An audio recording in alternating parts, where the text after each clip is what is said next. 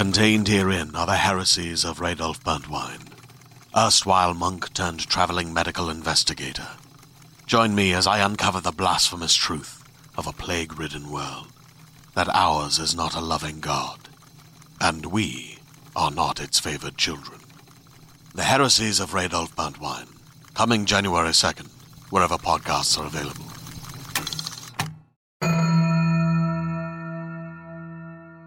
Welcome back to Angel on Top, a podcast where we watch and discuss every episode of Angel, one by one, and in tandem with our arch nemesis, those terrible women over at Buffering the Vampire Slayer, especially Jenny. She's the worst of all of them. I'm your co-host, LaToya Ferguson, a.k.a. the Cordelia Chase of the Buffering verse, a.k.a. Bones, a.k.a. one half of the Gun Squad, Bang Bang, a.k.a. Theodore K. Mullins, a.k.a. Gilly, a.k.a. lover of long-winded bits like this one. And I'm your co-host, Morgan Ludich, a.k.a. the Winifred Burkle of the Buffering verse, a.k.a. also Bones, a.k.a. the other half of the Gun Squad, Blap Blap, a.k.a. Frank Scavopoulos, a.k.a. Sorry, a.k.a. also a lover of long-winded bits, more specifically this one.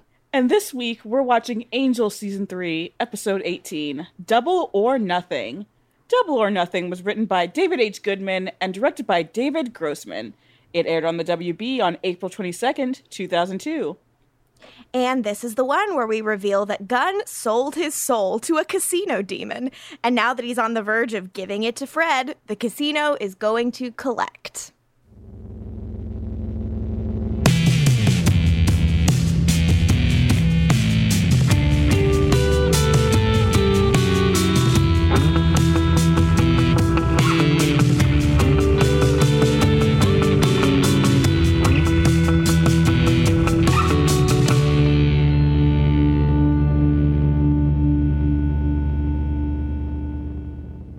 Previously on Angel, Fred has Gunn's back. Gunn hunted vampires and demons since he was a kid, but he never had a Fred before. Wes is taking the baby away, for good. That Justine slits his throat and takes the baby away from him. Wes has reasons for taking Connor, the father will kill the son, so maybe Angel will forgive him. Not. Psych. I will just say, we'll discuss this later when we have our Wes scene in the hospital, but a lot of Wes's scenes are a real psych moment lately. All of them are so grim, I don't even know what to do about it. Like, all of the Wes scenes in my notes are like one line of like, Jesus. This is the saddest scene that's ever existed. Grim stuff, folks. But you know what's not grim? Gunn and Fred, baby, and that's how we open the episode. Oh my God. I know we've said good things about Gunn. I know we've said good things about Fred. I know we've said good things about the two of them together. But dang, are they lovely in this episode. They are so beautiful, so charming, so sweet. I would do anything for them, 10 out of 10. Couple goals, as they say, as the kids say. The kids are right to say it. Hashtag goals. For once, the kids are right. We'll give the kids this one. So we see them, they're going through files of all these pending cases, files that it seems like Wes had been handling, and they're trying to work around talking about him and like cases he was supposed to handle. Meanwhile, Lorne is like worrying about Angel isolating himself, and Cordy returns. We start with, it's fun. They're going through files. Not so fun. They're going through files because Wesley's not here to go through files or, handle the cases with, squatters in a demon lair. Mm-hmm. Gunn's making comments about Wes stealing a baby. And Fred's like, don't talk about that. Mm-hmm. And it's just, Fred's very blunt to Lorne, where it's like, because Lorne's, worried about Angel not leaving his room. But Fred's like, he lost the only child he'll ever have. It's very blunt to say. It's true, but very blunt. Yeah, but I mean, it is the truth. It's like, that's as good an excuse as any. But I do want to say, when Cordy walks in with her new haircut, which we should obviously discuss, I did have to note that Gru is in a Tommy Bahama-esque shirt with like big feathers on it, which is kind of bird shirty. So I do want to say that I do think Gru is the Winston Bishop of this season.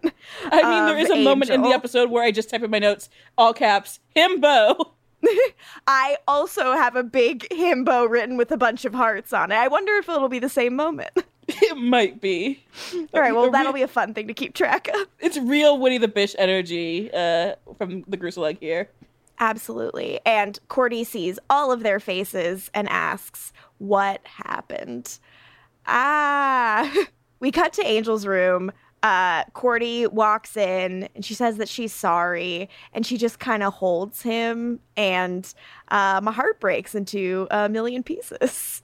Is it because Angel has tears in his eyes? Most likely because he's obviously been just, sitting brooding in this room all this time, but probably from even just hearing Cordelia downstairs, he probably started crying because now he has to face her.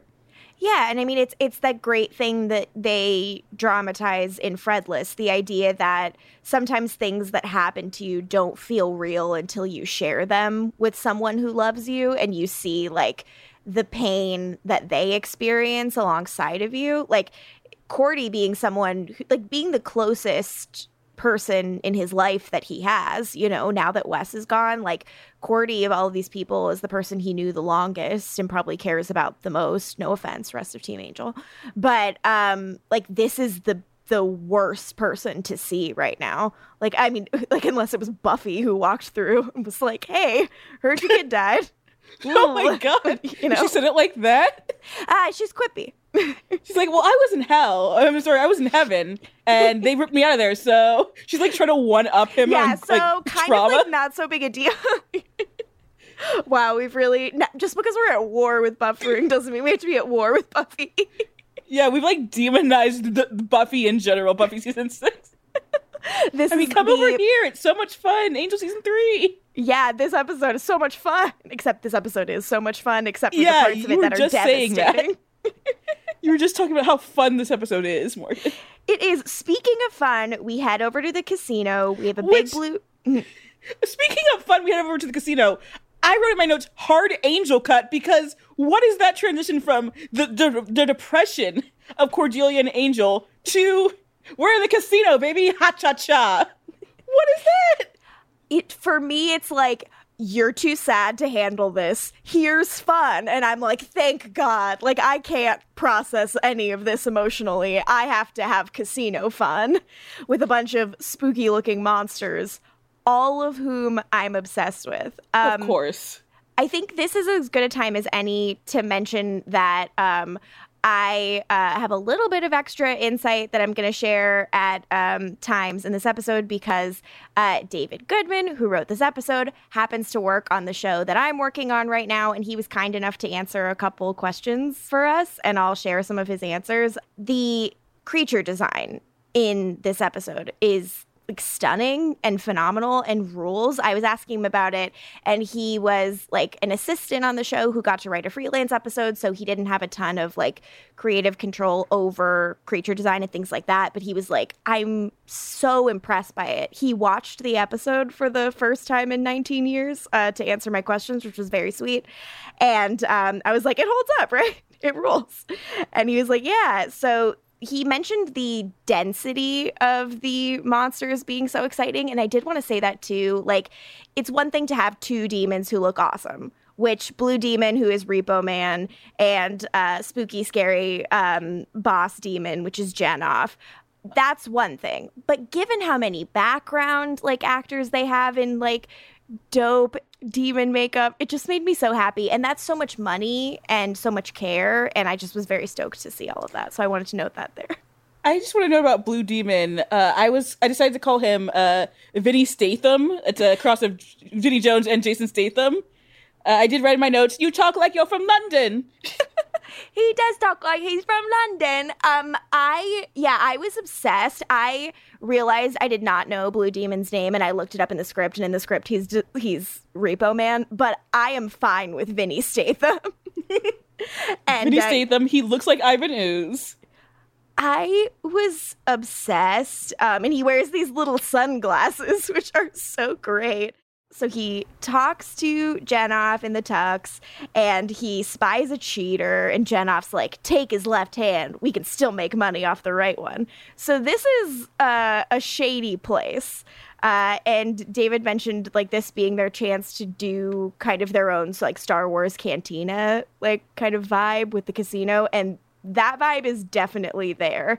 Jenoff's design rules. The like temple spikes and his pointy ears, and his skin is very the mastery. You know, everyone loves the master's skin.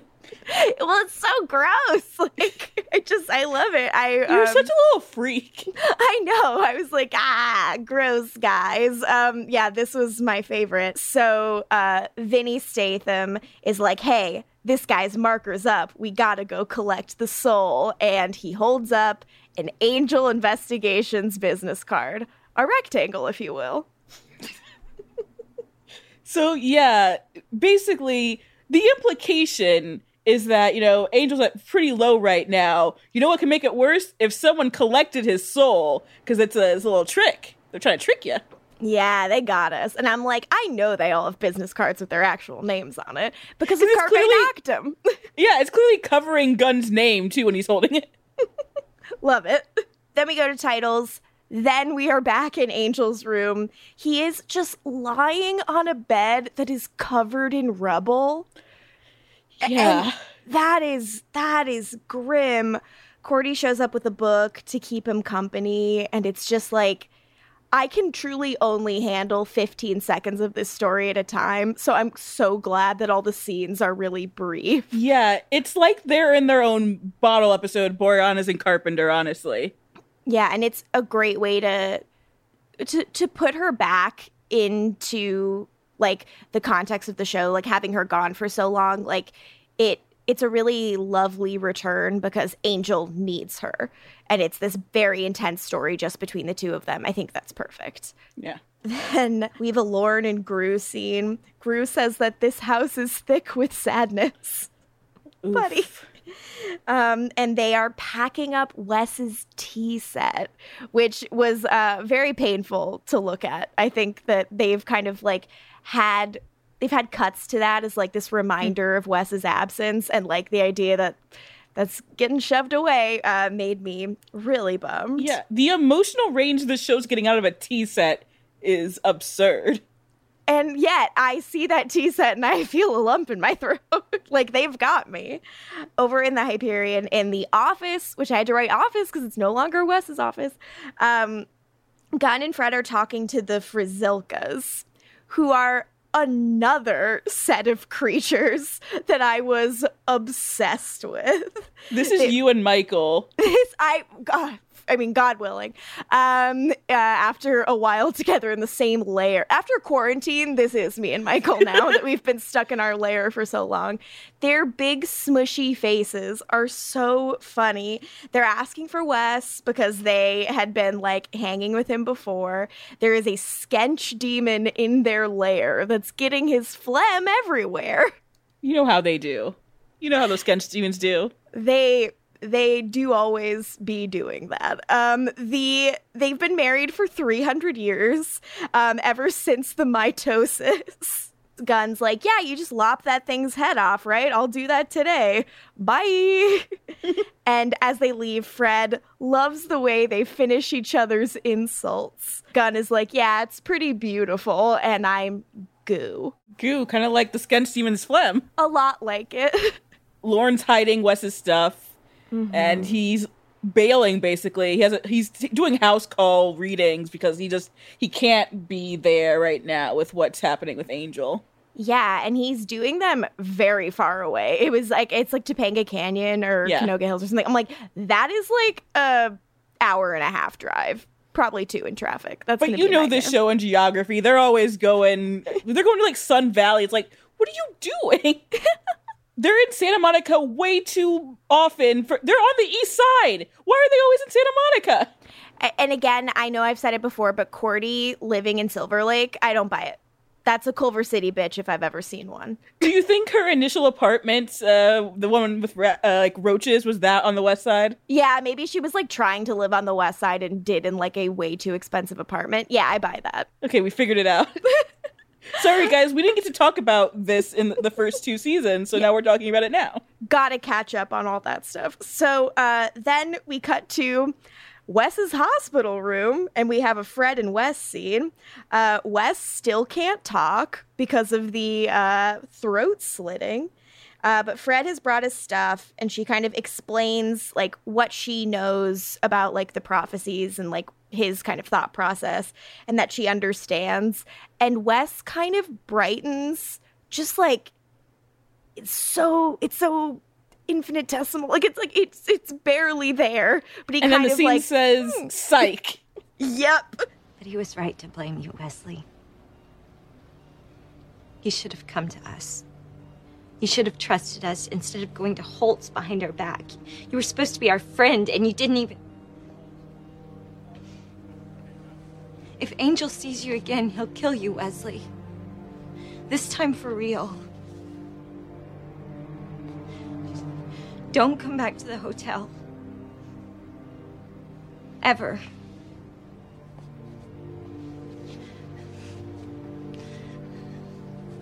The prophecy was false. Angel was never gonna hurt Connor. It was all for nothing. Wesley, for all of this, maybe could still say that he did the right thing in a way until he finds out the prophecy was false, and then he has no hope whatsoever. Again, the scene saying psych to him, just like Justine slitting his throat was a psych scene, just like Angel like smothering him was a psych scene.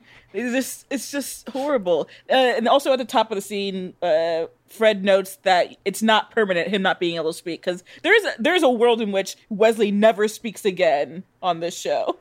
Oh no, that would never hear his dulcet British tones. Alexis Denisof is doing very good work not speaking, so he could pull it off. But I mean, Absolutely. I want to hear that voice, baby. I love that voice. I wanted to note that it's really interesting that even Fred, who is like likely the most lenient, the person who like kind of has seemed to make the most excuses for Wes around Team Angel and all of that stuff, even she has so much anger at him that boils over after just like 2 seconds of being around him. And I really appreciate that because I think it's really real. The idea that like maybe she's the one who like, you know, is thinking the nicest about him and is, you know, willing to go back and turn in his stuff, but she's not forgiving and forgetting. Like she's still really pissed. And I thought that was a really nice, like, I liked the emotion of that. She is the person I wanted to see speak to Wes the most. And Cordelia is next on that list. I would like to see that conversation now, please. And part of I'm me sure it thinks won't hurt me at all. Maybe she's the only one who could tell him never to come back to the hotel. But I think Cordelia wouldn't want to say that. Like, and I think even Gunn would probably buckle and not say that either. Mm-hmm. Fred is also being compassionate by telling him, don't come back. It's like, for your safety, do not come back here because Angel will kill you. Like that is, she's to a certain extent doing a kindness by hurting him. Yeah. One of those, you know? So that, after that made me so fucking upset. We go back to the Hyperion and we have a scene with Gru and Vinny Statham. I write in my notes that Vinny Statham sounds like Eliza fucking Doolittle. I wrote that I wish that Kate Beckinsale was doing a Cockney accent for Jolt because that's the only way Jolt could be even better. Oh, God, I can't wait to watch Jolt. Crank High Voltage for girls. But yeah, God, he gives a business card to Gru and is asking after Gunn, and he thinks Gru is Angel. It's like, are we doing another guys will be guys situation? But we're not.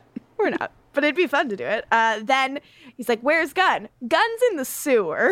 There's not a welcome mat to the lair. It's just written on the cement.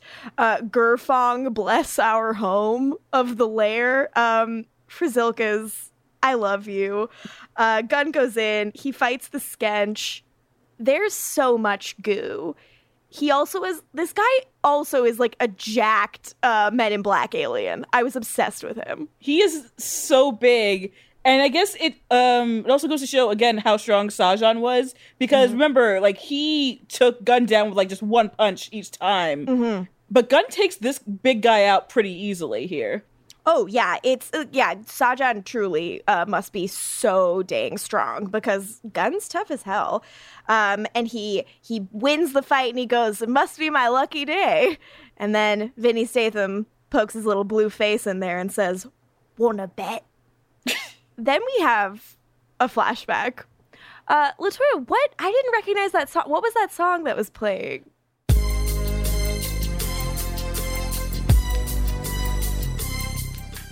I know you're white, Morgan. Yeah, I'm but white. Have you ever heard of a rapper named Coolio? I've heard Coolio's around.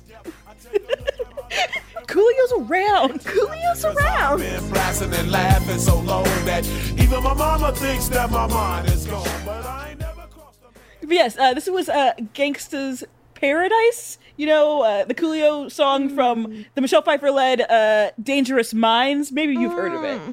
Is that where she teaches kids that poetry is just another way to rap? It is. She turns that seat around, AC Slater style. There we go. When I watched this episode for the first time a little bit ago with Michael Chasen, we both screamed so loudly at the Gangsta's Paradise needle drop and both stood off of our couch and started jumping up and down. I was thrilled. Michael said, and because I can quote him because I didn't say it, "Is this the only time there's been a cool song on one of these shows?" So do with that what you will. And this is that where I brought up Michelle Branch, and then I was told that Michelle Branch was not cool, apparently. I was like, yeah, that was immediately what I said to him. I was like, "Excuse me, goodbye to you." But I get it. This rules. I checked the script that I could find online, and per the script, it just says, like, John King, who I assume was their music supervisor, "Let's find some 1995 music that could be coming from a, like, passing or parked car." And when I asked David about this needle drop, I was like, "Were you excited?" He was like, "So excited. It rules." And Gunn goes into the casino, and it's 7 years ago, and he's not looking too happy about it. We go inside, and he talks to Vinny Statham. He's checked for weapons. Vinny Statham calls him bro. I don't care for that. At least he doesn't call him G. Yeah, better than that. Doesn't say what. Doesn't Good say one, he's G. tripping out. He's tripping out. The things that they have made David Boreanaz say to this man in this season of television. Unreal. So he says he has business with Jenoff. So Gunn, he approaches Jenoff. He wants something, and Jenoff's like, "I work in needs." All right, I get it. You're spooky. And Gunn is like, "Well, this is what I need." And he shows a picture. Jenoff is aware of Gunn from his reputation on the streets, you know. Mm-hmm. Yes. People have heard of Charles Gunn. Hell yeah, they have. Yeah, him and his Fucking do-rag. best. Because so many years ago, remember, he wore a do-rag before he started working with these white people. Jenoff looks at the photo and he's like, "Very nice. She's a real beauty." So write that down in your Chantry prophecy so we can talk about it later. And they says, "The cost is your future." And Gunn says, "What future?" And then Morgan cries. I tear up, and they shake on it, and Jenoff's got one of those, like, pokey rings that draws blood, and he smears it on a contract, and we are bound by blood oath, and that's spooky. I saw some things trying to call Gunn going to a demon casino like a continuity error because, you know, he was so surprised about Caritas when he first went there. I mean, there's a difference between knowing of a demon casino where you could trade your soul for something and knowing about demons going to karaoke. There's a real difference there. Like, it's very different. Yeah, seeing a demon sing, like, Islands in the Stream, like, on a Tuesday night is very different from this place. Yeah. Yeah, I would agree with you there. back to the lair, present day, Vinny Statham is like, you made a deal, blood oath, you traded your soul, and the problem is that Gunn is giving his soul to Fred, but he promised it to Jenov. So in my notes, you might see, in all caps, I have written, I want to run around the fucking room for real. This as a premise kills me. Like, it's very, like metaphorical, and, like, it, maybe in some ways this could be seen as, like, a little bit arch, but the idea that, like, he's giving his soul to Fred because he loves her so much, and now, like, that debt can't be collected. I was obsessed. I was so into it. They are so cute. They have a very pure love, and they have a miraculous love, as one Buffy Summers would say, and I adored it. But as you know from one Buffy Summers, it sometimes doesn't work out when you give someone your soul. Sometimes you become a bloodthirsty monster who, like, kills her friends. True, but I think this one could work out, maybe. Soulless Gunn is Gunn jealous. No! Gunn jealous? Gunn jealous. Horrible. So Gunn is like, hey, like, I want to see, like, can I see Jenov? Like, isn't there anything else I can give him? And Vinny Statham's like, no, you have 24 hours to get your house in order, or Fred dies too. And I write, no, in all caps in my notes, because I wouldn't like that to happen. Fred jealous. So then in the Hyperion lobby, Gunn's like looking at Fred wistfully because, you know, he's only gonna be alive for 24 more hours, I guess. Yikes. And then Cordelia pops up, scarfing her Teamster sub. I was so obsessed with her eating a big sandwich during this scene. It's like we've made Cordelia like too ethereal and like the perfect grief like guide throughout this thing. We must humanize her by having her eat a huge sandwich. She's like, yeah, I've been with Angel for hours, and since he doesn't eat, I couldn't eat either. I've been quietly mourning and like dealing with the deepest, darkest feelings, but I really needed a sub. Do you think her stomach growled in front of Angel? 100%. And I think he didn't even notice because he's like in it. And she was like, well, this is embarrassing, and left. Grim stuff. So she immediately can sense that something's wrong with Gunn. I can see the misery all over your face. I know what's going on. You do? It's pretty obvious. Angel's lost his son, Wesley's gone, and here you are, happy as a kid in a candy store. Happy. And racked with guilt because of it? Well, don't be. You and Fred are meant to be. I get that now. She essentially says he has survivor's remorse, basically, since Angel's miserable, Wesley's miserable, but not Gunn. Yeah, Cordy, queen of the misread, especially this season. She is, there's something she's, like, dead on with, but nothing regarding this entire relationship status. But again, I guess is she better off or worse off than Angel when it comes to this trio? Well, better than Angel, yeah, but God, the lowest ever bar to step over. Bars on the ground. Gunn is like, look, I never thought I'd be around this long. This is, for the record, when tears welled up in my eyes immediately. I handle it. The idea that Gunn has never, like, hoped for his life to last this long / get this good, makes me very emotional because he deserves the best. And so Cordy's like, you're lucky, like, things are good, you should live a little. And she pretends that she has a vision of them taking the day off tomorrow.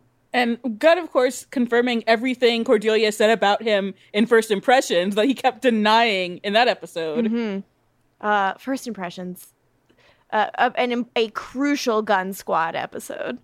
It's when Cordelia becomes a member of the Gunn Squad. Bang, bang. Bang, bang, baby. Blah, blah. Blah, blah. So then The next day in Fred's room, she's woken up by her cell phone ringing, and she and Gunn play this game where she guesses his outfit. They apparently do this every morning. I mean, I don't want to kick a man when he's down, but Wes, you were never in the game. Never in the game so hard if this is, like, the level that they're at. She gets it right on the second try, and he barges into her room, surprising her with, like, a big silver room service tray and a single red rose. He came prepared for the last day, man. And Fred is like, is today special? And Gunn says, well, it's our day off, and it's going to be the best day of our lives. Aw.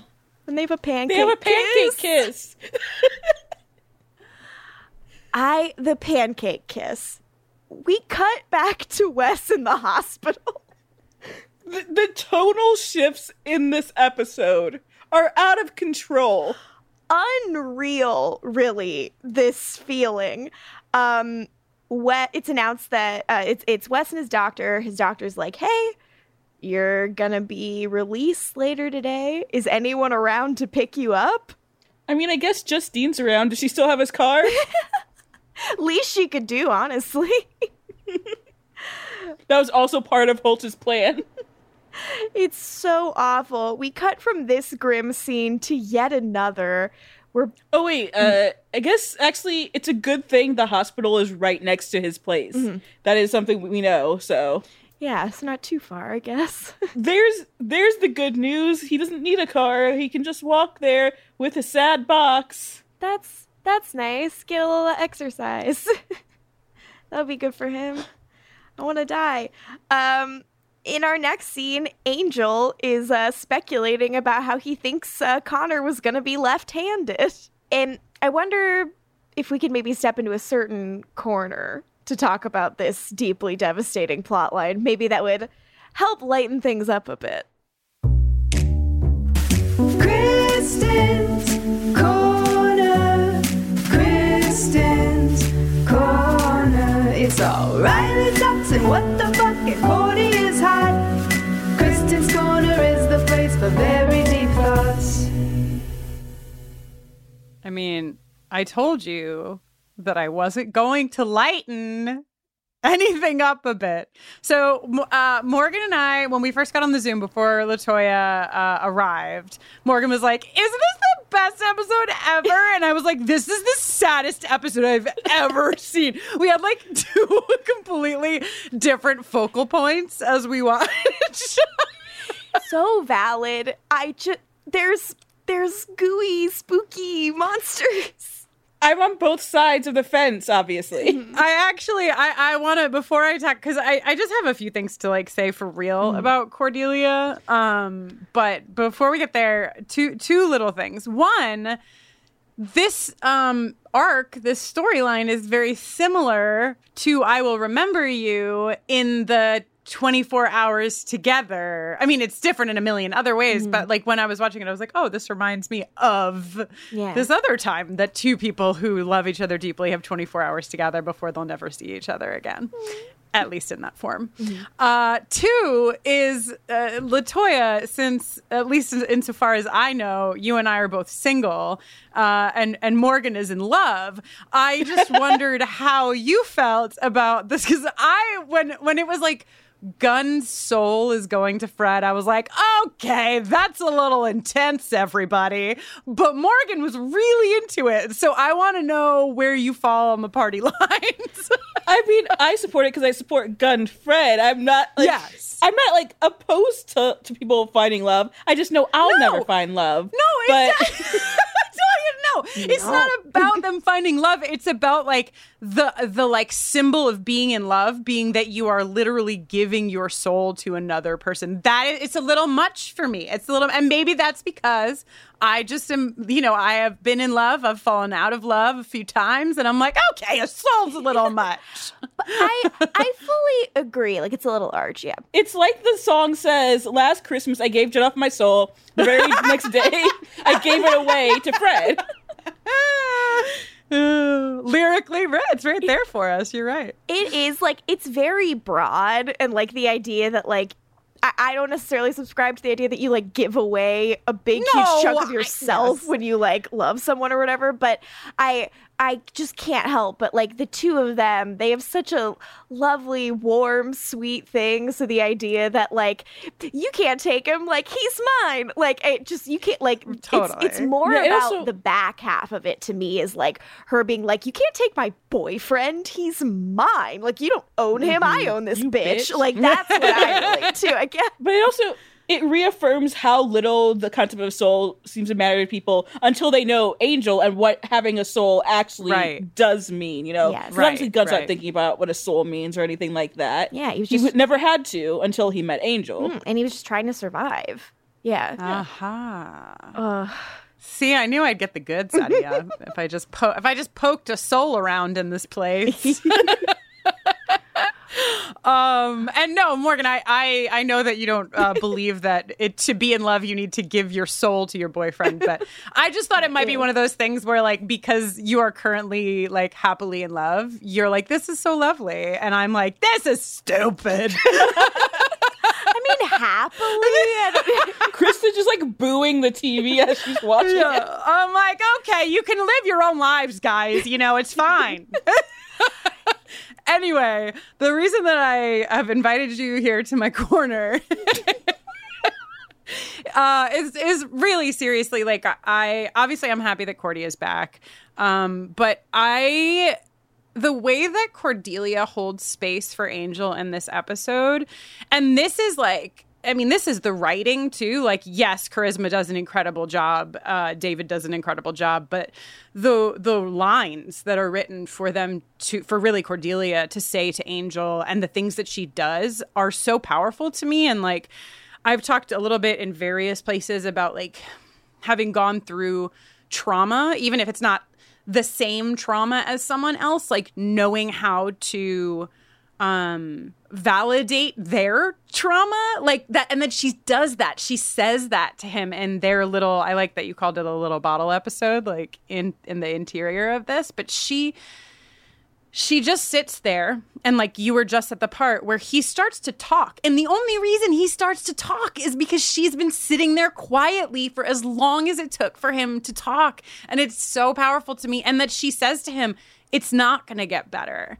It is always going to hurt. And so I just like wanted to come here to give a standing ovation to the writing of this little interior plotline, because I think it's very authentic to like people who have gone through trauma, and also so authentic to where Cordelia is right now in her growth. So there ends my monologue. I know it's not what I usually come in here with my fucking top hat and my tap shoes on, but I had some shit to say today. That's so valid. It's such a it feels so grown up. Like again, like having watched this when I was a lot younger, like, and watching it again now, like this just feels so much more mature and such a very like adult understanding of like grief and trauma and loss, and the idea that she knows him too well to sugarcoat what this experience is going to be like, and she wouldn't do that to him because that's not what he needs, and like giving him the space and all of that stuff. It's so beautiful.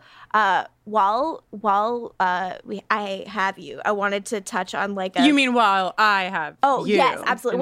Yes, she's wrangled us into this corner. While I'm trapped in this corner, I would like to talk. I thought it was interesting that this is kind of like a thematic alignment, this idea about futures being taken.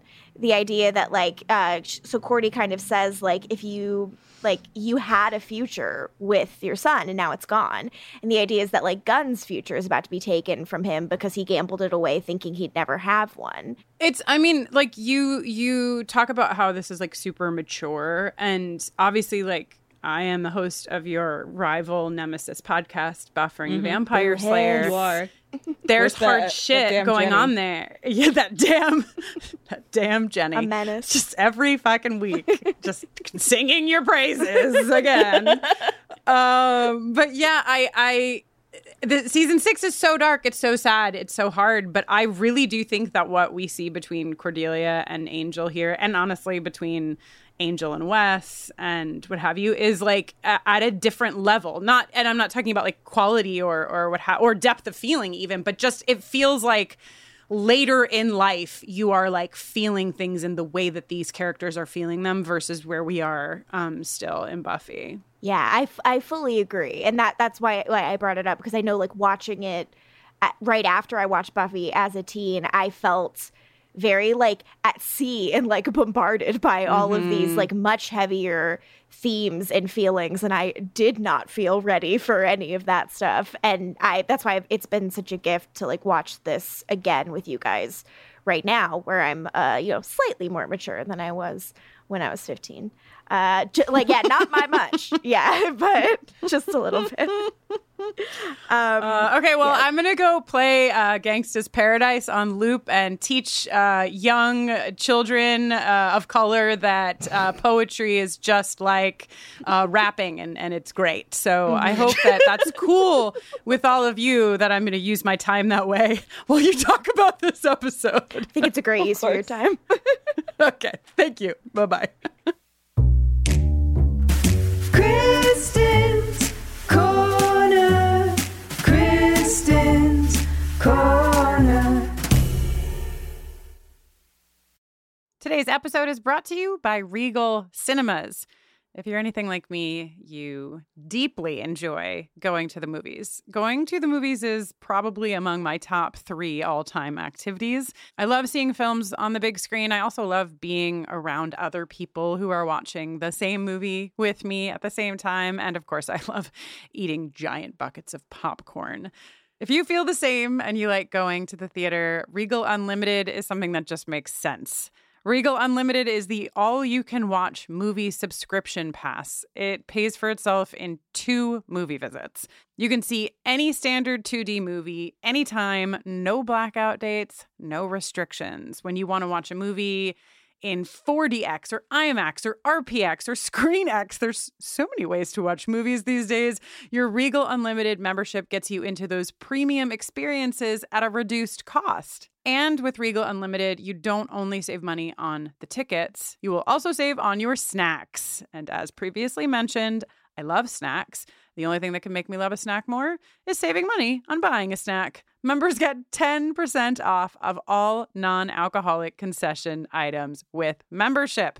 Regal Unlimited, all you can watch movie subscription pass. It pays for itself in 2 visits. So if you're planning to see 2 movies this month, join Regal Unlimited and sign up now. You can sign up in the Regal app or on regmovies.com/unlimited. Sign up for Regal Unlimited using code BUFFERING and earn 10% off your 3-month subscription. Please let us know about all of the movies you see and how the popcorn is. Hey there, this is Justin Bartha. I made a funny new podcast, King of the Egg Cream. It has the greatest cast in the history of podcasts with actors like Louis Black. I'm torn by my feelings for 2 women. Bobby Cannavale. You can eat it, or if someone hits you, you can put it on your cut. Melanie Linsky. I wonder what these marvelous things are that look just like boiled chicken feet. Jason Ritter. I can break things and pick locks and kill people. Michael Stuhlbarg. The whole point is to inspire people that they should make themselves better. Ari Grainer. No, don't whet its appetite. What are you, an idiot? Me, Justin Bartha.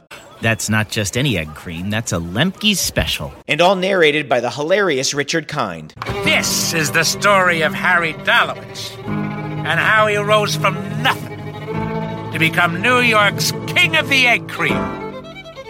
So if you like funny true stories, come listen to King of the Egg Cream, available wherever you get your podcasts. Yeah, so in the scene, Angel says, you think you know something about living because you have a really long life, and that's really all you have, in my case anyway. And honestly, it circles us back to the premiere Heartthrob, where James is telling Angel that he actually lived when Angel just existed. And it's easy to kind of forget that episode, especially because you just think it's all about Buffy and Buffy's death. Mm-hmm. But that ultimately informs the rest of the season and the Connor stuff, because with Connor, Angel has been living, and now losing Connor, that just stops. You're right. And It's a now return what? to Like, just existing. Yeah. yeah. That And Angel obviously doesn't want to go back to that. And he says, I had a son. And then when Boreanaz says, I had a son, that's where I tear up. So fair. I also have I had a son written in my notes. He says something about he's like the idea that like, you know, you think you live like long, but you lose everyone. And he just kind of says like he was just little, like he was just getting started. Like it's just such a tragedy. It's one of those things that I'm just like, I don't know how you even begin to process that kind of thing. And what Cordelia does for him is so beautiful. But yeah, it is absolutely fucking devastating. And I think to a certain extent, it transitioning into our next scene, we talked about like tonal shifts in this episode quite a bit. But I think this scene leading into this next scene with Gunn and Fred kind of helps because of the like deep sadness undercutting it. And we watch Gunn trying to have fun and trying to pretend that everything is okay with Fred when it is absolutely not, despite Fred wearing a little plastic gold crown, which I think can solve a lot of problems, but not all of them. They're having lunch on what I assume is the Fox lot. Yeah. Yeah. It looks like it was where the Cordy opening titles were shot. Yeah. Yeah. So the Fox lot. It's so cute. Fred's finally full. She's feeling a little overloaded, which is a real shame because Gunn says something about going to a roller rink, and I'm like, give me that now. I want to see Charles Gunn roller skate right fucking now. They had 6th Street tacos. They had fish sticks at the pier because again we're going to Santa Monica. They had Dodger dogs. We're going all around LA. I'm like, when did you have time to go to a full baseball game?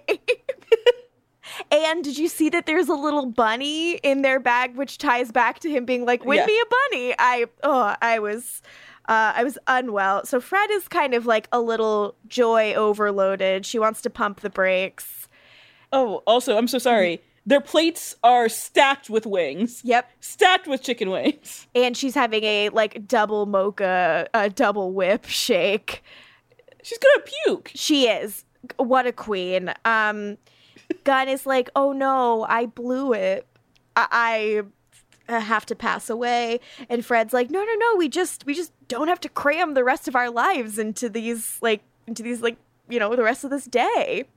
And then Amy Acker delivers what I think is the funniest line delivery ever. Mm-hmm. Which is, Charles, do you have leukemia? Which she's seen on the news. Like, she references having seen leukemia on the news. And I'm like, that's where you found out. Gunn seems to find it very funny as well because he laughs hysterically. She's just like, something's terribly wrong, and then Charles, do you have leukemia? And he's like, no. Leukemia, obviously not funny, but in this instance, the question is very funny, as is the fact that she hears about it on the news all the time. Yes, full agreement there. He laughs at her and he's like, no, like, I'm fine. And she's like, oh, great, I'm relieved. Wait, I'm not relieved? Something's still very wrong. It's something with us. And so she like really is like, you need to stop lying to me and tell me what the fuck is wrong right now. And I think that's like a great thing between the two of them. The idea that like, you know, you're saying a pretty big thing about them. If you know his soul is hers, you're saying that they have a pretty dang miraculous love. And the idea that they know each other this well, that she can just cut through the bullshit and be like, there is something you are not telling me. Spill right now feels very like authentic and real and earned to me. I think that's so lovely. But then Gunn panics and decides to shut down and be a huge asshole. This wasn't I was unwell during this. She like tries to push him and he does shut down and she's like, is it me? Like, what's wrong? And he's like, now I gotta make a list. Gunn, come on. Watch this scene through my fingers. Like, I could not handle it. Fred takes off her little crown. He decides to cause a scene. And he dumps her. And she asks if there's someone else. And he says, yeah, her name's I'm a real woman, not a stick figure. I wrote so big in my notes, stop that right now. She should have slapped him. She should have. But I think she's just like, she's so shocked and like humiliated. He just leaves her behind crying. And it's like devastating. And then we cut back to Angel's room. So it's like, yeah, the vibe continues. Like we remain upset. Cordelia sits down with Angel and says, I'm not going to sit here and pretend that I know what you're going through. Or that I could begin to understand what it is you're feeling. The last thing you need right now is someone saying that given time, things will get better or the hurt's going to go away. Because things won't get better. The hurt's never going to go away. The truth is, if you lived another 200 years, you'd never forget how Connor was taken from you. And you shouldn't. You loved your son, Angel. And you'll go on loving him. And missing him. You'll go on living, too. You'll do that. And that's where in my notes, I note, of course, the hardest part of this world is to live in it. You have to go on living. All the fun, once more with feeling things that we learned about on Buffy Season 6. See, we don't always shit on Buffy Season 6 over here. Yeah. It's obviously a different emotional struggle that Angel is facing from Buffy. Yeah. It's interesting because I think a lot of, like, a certain themes in Buffy Season 6 probably work or would work better on Angel just because its default is darker. Mm-hmm. As we've talked about, like, how if Marty Noxon had become showrunner of Angel, that would have made a lot of sense. Yes. I think it's kind of like that similarity. And I honestly, I love the scene and could probably talk about it forever. It's like, again, Boreanaz and Carpenter are so fucking great in this episode. And it's just, like, they pick up like she hasn't been gone for episodes, these two. Their chemistry is just, it's very special. And it's such a lived in dynamic. Like and both of them just seem like as actors to each other, like they're able to be in such a like generous space as like performers and very like giving to each other. And there's a lot of just like looking and listening and just being. It's a really like lovely thing that they have, which again also just feels more inherently adult than any of the couples on Buffy. Like I'm not seeing those people sit around quietly very much, and this is again not to shit on Buffy, which I do love, as I've said a million times, but it's like Xander and Anya can't, like, they have to be yakking at each other all the time. Like this quiet is, there's something about it that's just like, it speaks for itself. Like it's so beautiful. Like you can't deny that these people have something so important with each other. And yeah. As everyone knows, we love our Vampire Diaries. Hell yeah. But like I can't help but think that like this is the type of tragedy where if any vampire on the Vampire Diaries were faced with it, they would immediately turn their humanity off. Yep. As opposed to like Angel's not going, I need to lose my soul and not grieve this at all. He's dealing with it. Yeah. Jeez. Yeah, everybody be flipping their dang switch. Flipping their switches all over the place. Like they're a bunch of Justines. Justine goes to Mystic Falls. It's like thinking about her meeting Klaus. I like you, Justine. Horrible. She's like comforted him by him because he has a weird accent, just like Daniel. Yeah, vaguely European sounding men. What is it about them? I will say though, with this episode, I'm pretty sure like this era, especially because the hair reminded me, this is probably around the time there was kind of pushback, and it's probably like more television outputty instead of maybe not general fandom, but like Saint Cordelia criticism. It's like about her possibly being, you know, too perfect and too empathetic, even though I think it fits perfectly here and it makes a lot of sense. Yeah, because I think it's also like it works because she's being very perfect for Angel in this moment, but she's in this relationship with Gru that we've already discussed is like flawed in various ways and has a certain amount of denial baked into it. Like that is imperfect. And she also like tries to read what's going on with Gunn and is completely wrong as well. Like she is also like, there's human errors still like happening with her. Like I don't think she is, God forbid I use the Mary Sue word, but like you said it. She's not doing that kind of stuff. Like she's not I think Cordelia would be inherently less interesting if she suddenly was perfect and never did anything wrong ever in her life, which in a lot of ways I do think she is and she never has done. But 'cause she's my baby. But you know, she's still like Cordelia. She's still like making some mistakes and being a little too abrasive every once in a while. Like I don't subscribe to that, I'd say. Yeah. I'll fight anybody. Oh boy. Come for Cordy, you come for me. Should we play the theme? Hell yes, please. Hit it, bitch. Cordelia, I love you, Cordelia. You're perfect, Cordelia. So then the scene is interrupted by some crying sounds, and they weren't me.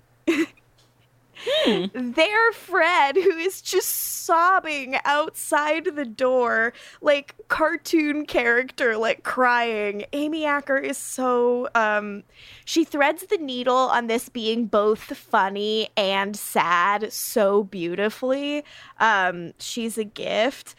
She says, "It's Charles. I think he's in terrible danger." And he is. He is. So we go to the casino. Jenoff pokes a guy's eyes out and like sucks his soul out through them. Because the eyes are the windows to the soul, you guys. Further proof. And Gunn shows up and says he's here to pay his bill. No. And with that no, I say it's time for a fuck watch, baby. Yeah. Flirting, understanding, consent, and kissing. Flirting, understanding, consent, and kissing. Fuck watch.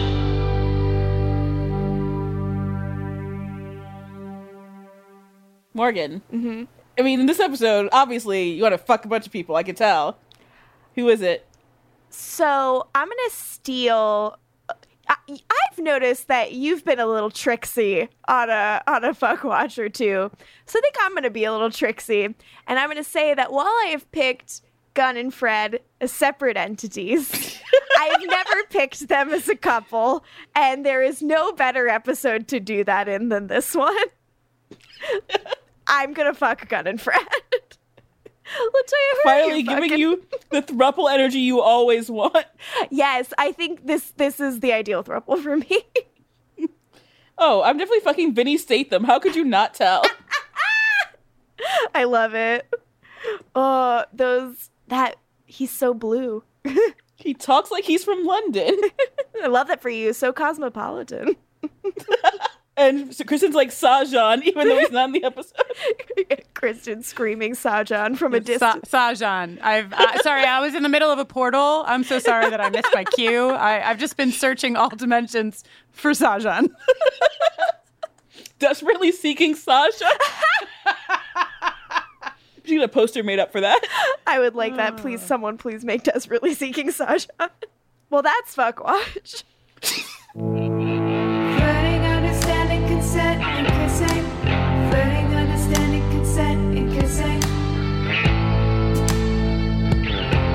Fuck watch.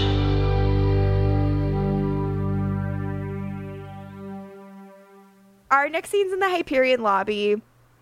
Gru is like, is there, and he's like, "I'm very sorry." And Angel's like very confused by what's going on as Fred kind of like regales them with all the information. And yeah, because this is when the episode fully just becomes a comedy. This scene is so funny. And Cordelia's like, "Why do you think he's in danger? I'm very confused." And Fred yells, "Because he broke up with me." And Gru's the most confused because he doesn't understand. He just doesn't understand.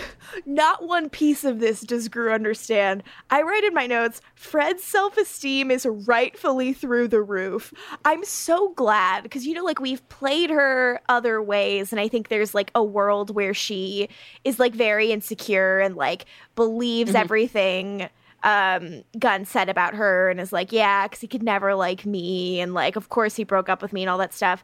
But like, that just lasts for like a minute after hearing all those mean things said to her. Afterwards, she's just like, absolutely not. He'd never do that. Like, I'm a fucking prize. And yeah, good for her. She says, because he would never say those things to me. And Cordy's like, those things he said? Yes. So you've come to the point in my notes where I write, a perfect run of dialogue occurs, ending in Angel saying, so let me get this straight. You and Gunn are dating. Yes. We have been calling it out for episodes that Angel has no idea what's going on with them, and they finally confirm it. I died. And Fred, I know I say at the top of every episode of this show that I am the Winifred Burkle of this podcast, but never have I felt it more than when he says that to her and she flails her arms and goes, not anymore, I guess. Like, that was a window right into my soul. I love her. She's the best, and I can relate. What a brilliant, brilliant scene. It's absolutely perfect. Our fuck watch is actually this scene. Yeah, I mean, really, yes. Yes, my fuck watch is absolutely everyone's comedic timing in this scene. She says he'd only hurt me to protect me, and Angel says, okay, then I guess we'd better help him because we're not losing another member of this family. Yeah, the funny scene ends up being the saddest scene at the very end because of that. I do just have 3 sad faces in my notes. To me, it's so beautiful. It's like everything Cordy has said to him throughout this episode has prepared him for like this moment. It's the idea that like if life is going to continue, so is the danger we're constantly in. And all he has, you know, to a certain extent, is his calling and his community to keep, you know, making living more than existing. So naturally, it's like we have to get back to it. We have to go save Gunn because like, you know, this is the highest stakes that's left now that my son's gone. And yeah, they're a family. I don't know if you noticed, but I'm emotional about it. Really? Yeah. Speaking of being emotional, Wesley arrives home with his box, all alone. He has no more family. I wrote in my notes, not yikes, just yike. I guess Wesley's lucky that he has his own apartment and doesn't live in the hotel. I guess. Yeah, I guess he doesn't have to find a new place. So that is, you know, lucky in air quotes. Absolutely. Yep. So we're done with Wesley for now. Bye, Wes. It's been fun. Which one's the sadder bottle episode? The Cordy Angel stuff or the Wesley stuff? And like at least Angel has Cordy. Like it's like, you know, he's lost something so significant, but at least he still has beautiful things in his life. Unlike Wes, who I'm coming up empty on the list. I guess he has his tea set back. Yeah, he has his box with his tea set, and that's about it. God, agony. So then in the Hyperion lobby, they're calling Gunn. He's not answering his phone. They're kind of trying to plan everything and divide and conquer. And then Gru says, oh, great. And wherever we go, we should probably leave behind these like small rectangles. And he holds up a business card from the casino that Vinny Statham left behind. This is where I wrote in all caps, himbo. Me too. All right, and he's like, please remind me to give this to Gunn when we get him. And then he puts his hand on Fred's shoulder because I do believe we're gonna get him. How can Kristen, you not love him when he has a heart of gold? He's so stupid, but in this moment where he is just demonstrating his stupidity, he's like, Fred, him up for you. Nothing? Okay. Yes, it softens him up for me a little bit. Also, I'm really busy on a project, so I'm not doing my full production job, but you'll be proud of me. Just give me 5 more minutes, okay? Anyway. Are you doing Desperately Seeking Sasha? Shut up. I gotta go. Just yelling at me. Oh, shut up. Thank you. The feud continues. I hope we don't cut that because I just want everyone to know that's what producer Kristen is like. She's just yelling shut up at us. I love producer Kristen. She's the best. Oh my God. For I am confident that we shall. That he's a himbo that speaks like a Lord of the Rings character. It's too much for me. Then Angel is like, oh, I know Jenoff, the soul sucker. Oh God. That's what he does. Yeah, it's a reputation. So then at the casino, Melty Eye Guy is dragged away. They tell Gunn, it's pretty brave of you. Not a lot of people walk in here of their own free will to pay their debt. And he's like, yeah, let's just get it over with. And then who busts through those double doors? Our Angel and the gang. Thank goodness. We got a little fight, but they are surrounded pretty quickly. Angel takes a hostage, and Jenoff's like, hey, you're disrupting my business. And Angel's like, you're disrupting mine. You're taking one of my employees. Fair enough. Very provider energy. And Angel's like, well, what if, I'll let you live if you give me back a gun, and that doesn't work. Not a good deal at all. So instead he says, our episode title, Double or Nothing, and he bets his own soul, and he gets to choose the game. Yeah, Jenoff at first didn't, you're a vampire. That's useless. He's like, I'm a vampire with a soul, fool. It's like, oh yeah, you're that vampire. Jenoff, you didn't know who's coming into your casino.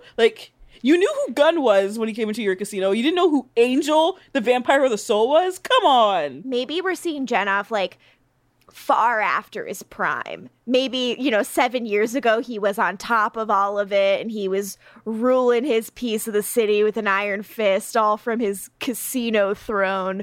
But now he's let himself languish a bit. He's gotten greedy and slothful, and he doesn't, keep track of the players in town anymore. These are all of my thoughts and when I write my Jenoff spin-off novel. Put it on the list. Hell yes. So we come back from commercial and Cordy's like, okay, what's the plan? And Angel's like, I don't know. I've played a lot of cards. Yeah, she thought this was a stall tactic and not the real plan. Fred is like, I'm not okay with this. This is leaving stuff up way too much for chance. Jenoff is clearly feeling very confident, and Angel gives Cordy a stake and is like, in case I lose. And he says to make it quick because he never loses an opportunity to tell someone close to him that they might have to kill him. As emo as it gets. He's always telling him. It's like we say, he's always telling him. He is always telling them. And Cordy's like, I will. So that's friendship there. Pure, unadulterated friendship. So they go to the blackjack table and they're like, cool, one hand of cards. And Angel's like, how about just a cut of the deck? Angel, why? Play a game of cards. I believe the first time I watched this, I screamed. And I was just like, this is reckless on a level I cannot handle. They're like, okay, high card wins. Jenoff draws a 9. And Angel draws a 3. Everyone's horrified. Like, a 3? Everyone's reading of a 3 is so funny. So Cordy springs into action. She pins Jenoff's hand to the table with the stake, and Angel cuts his head off. And they're like, yeah, that was the plan all along. Angel looks to Gunn, and he's like, so I handled it. No need to say thank you. And Gunn's like, if killing him was that easy, I can cut a head off, man. What proceeds to happen made me so happy. This is the real Men in Black shit here. This is the real, like, when Kristen was like, this episode was sad, and I was like, this is the best episode ever. All I could think of was this. David mentioned, like, these are practical effects. I think it really holds up. Like, if this had been CGI, this probably would not look anywhere near as good as it looks. He grows a new head, and there is goo. The new head has these little stubby baby teeth and starts just like screaming. It is disgusting. And I am on cloud 9 looking at it. It is amazing. Did this traumatize you as a child, or were you like, this did not traumatize me, no. This is not one of the things that traumatized me. Good, I will always let you know when something traumatized me. Because I realized, I'm like, of course I'm saying, this is the best. LaToya's going to be like, I like threw up at watching this as a child and ran away from my television, and I'll be like, I'm so sorry. It's not so much the creature designs that get to me. The only time a creature design has ever gotten to me is on Gooey Gus from Ghost Rider. He was steaming mad. Oh, that fucked me up too. That is a formative fear of mine. Like a chill just ran down my spine. He was steaming mad. He was burning mad. I remember like watching that as I like ate my cereal in the mornings and just like my blood running cold. That's how they wrapped up Ghost Rider. That was the end of the series. That was wrong to do to all of us. So everyone watches in horror as this happens, and it's like, oh shit, okay, well, he hasn't been killed. And then Angel very smartly just yells, anyone else owe this guy? And they run as the casino just descends on this guy to beat the shit out of him. And that's lovely. So from here, we transition into like our last big scene, like with Gunn. We're in Gunn's truck. He is apologizing to Fred repeatedly. She makes him apologize into the microphone, which is just her hand. And he like gives it a bunch of kisses, and they're just looking at each other, and it is stopping my heart. So Fred is like, okay, who'd you trade your soul for? And Gunn gets shy, and Fred wheedles. And what is fun is that the initial conception of this pitch, they didn't have an answer to this. And in like talking about it as a room and breaking the story, they realized it, you know, like could be and should be the car. And they were like, yeah, I want to read. So we spent a long time discussing what he could have done for it before we landed on that. It was just so perfect because it said so much about who Gunn was at the time back in the day and how much his life had changed since then. And then obviously the fun we got to have in the last scene where Fred thinks it's about another woman before he reveals it is the icing on the cake. Like it's so cute for him to just be like, yeah, it was this truck. Mm-hmm. And I think it being his truck makes a lot of sense. As he points out, it kept him alive. It saved a lot of others. I do remember at the time, again, people criticizing the fact, like, really, a truck? That was it? So I was like, what are you... Yes, that truck was very important. It's very The truck is, like, the first thing we see of him. Yeah. The character. And it costs money. Like, that's the thing is, like, he was mortgaging his future in this way because he didn't think he'd have, like, he thought this was more important than anything else that could happen. Like, it was shelter, and it was helping him, like, do what he deems, like, his purpose. Like, I think that's incredibly important. Fred says to him, what is it about you that just makes me melt? And I write, in big ol' letters, we have a song for that. Hit it, bitch. Check that tux, check that bod. Sign me up for the gun squad. Did someone say golden god? I'm all in on the gun squad. Game boy playing, Himbo King. Sign me up for the gun squad. Even when he's curmudgeoning, I'm all in on the gun squad. Bang, bang. Little Charles gonna shoot his shot. Bang, bang. Cracking skulls up and down the block. Bang, bang. Got a smile that make the panties drop. Bang, bang. Gun squad, gun squad. Bang, bang. Blap, blap. Kapow, kapow. Pew, pew. I feel like Yosemite Sam. Please, we're always doing. And Gunn says that he loves Fred. Aww. And they make out, and it's very cute. And I was very happy. And our last scene, we're in Angel's room in the Hyperion, and he's looking at the crib, and Cordy watches him as he starts to, like, disassemble it and take it apart.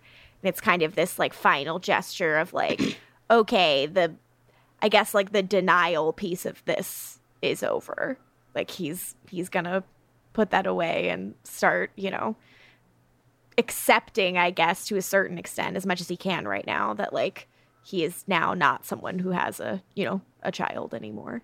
Very sad, but I guess it's like, it's as uplifting as this story can get, really, you know? He's moving on as much as he can. Yeah, he is, like, it is, like, progress to a certain extent, and it's, like, kind of being... Yeah, it's moving into a new phase with the help of someone who cares about him very much, and with the, like, idea that he's going to be supported by all these people around him who clearly care about him and love him. It's just, whew, what a brutal visual. Well, you know it's a brutal visual. What I'm about to recommend for the episode that Angel should watch, effectively ruining the gravitas of this scene. It can't wait. Angel is a vampire. Does he even like TV? I think he'll like the WB. They got that hot teen drama to ease the pain and trauma. And here's the episode that he needs to see. Oh, yeah.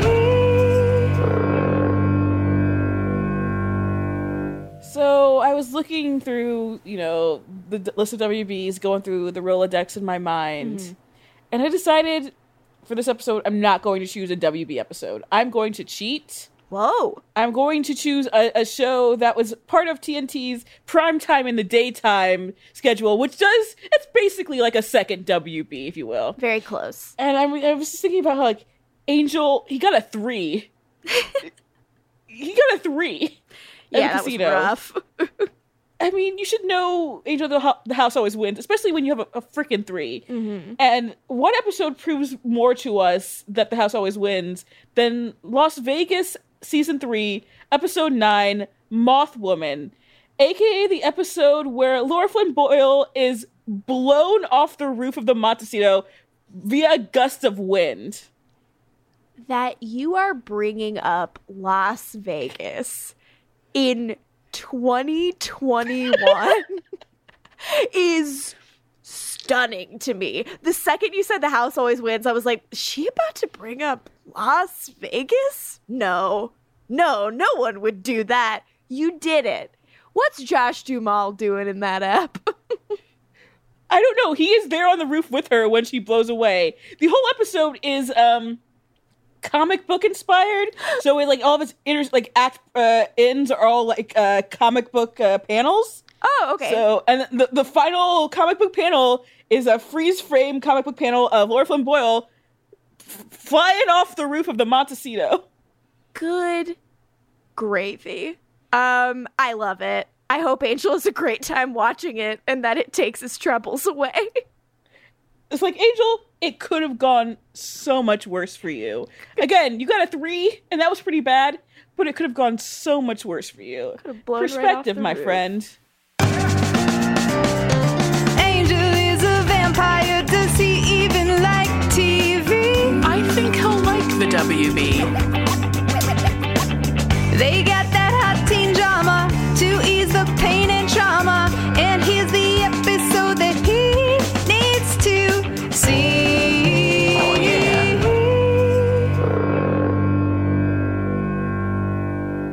I'm very proud of us this episode. This is it's a silly episode of our podcast, and it's a great episode of Angel. I loved watching this one. This was even though the Angel Cordelia stuff is really brutal and very sad, and the same with the West stuff, it felt a little less because of the lighter stuff in this, I felt less painful watching this one than I have the last couple. So I had a great time talking about it with you. Yeah, it was technically a break from the pain, but not really. Again, I did cry during this episode. Yeah, same. We're deep into season 3 of Angel. Oof. And it is hurting us. I mean, it could be worse. We could be deep into season 6 of Buffy. Very true. Thank God for small favors. And Rude. What was that? Do you hear something, LaToya? I don't. It's probably someone who wants us to shut up. And on that note, you can follow us on social media at Angel on Top Cast on Twitter or Instagram.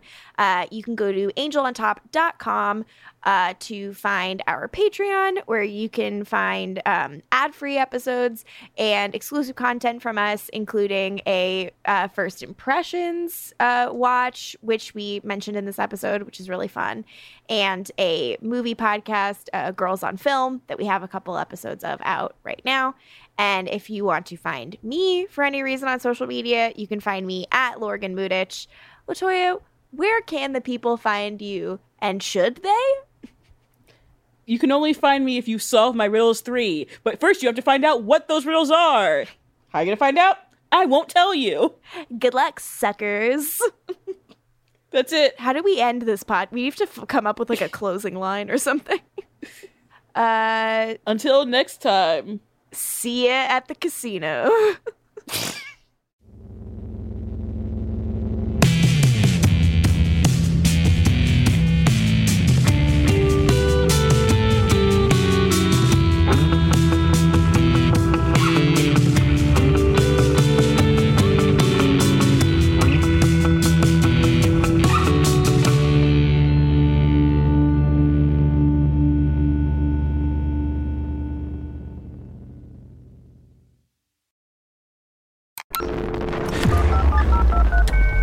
Welcome. You've got digital folklore. Monsters lurk in the shadowy corners of the internet. Our darkest fears peer back at us from the depths of the web. We can Hey. Holy. Hey. Linda Blair. Are you all right? No. Can we maybe do this a different tone? Hey there, I'm Perry Carpenter. And I'm Mason Amadeus. On our podcast, Digital Folklore, we explore monsters, memes, and everything in between. Looking at our digital expressions through the lens of folklore, we break down the stories and communities we create online. And we try to make it a lot of fun. The show is presented in an audio drama style with a narrative and soundscape that's designed to draw you in. We weave insightful research and expert interviews with humor and storytelling. Come check it out. Search Digital Folklore wherever you get your podcasts.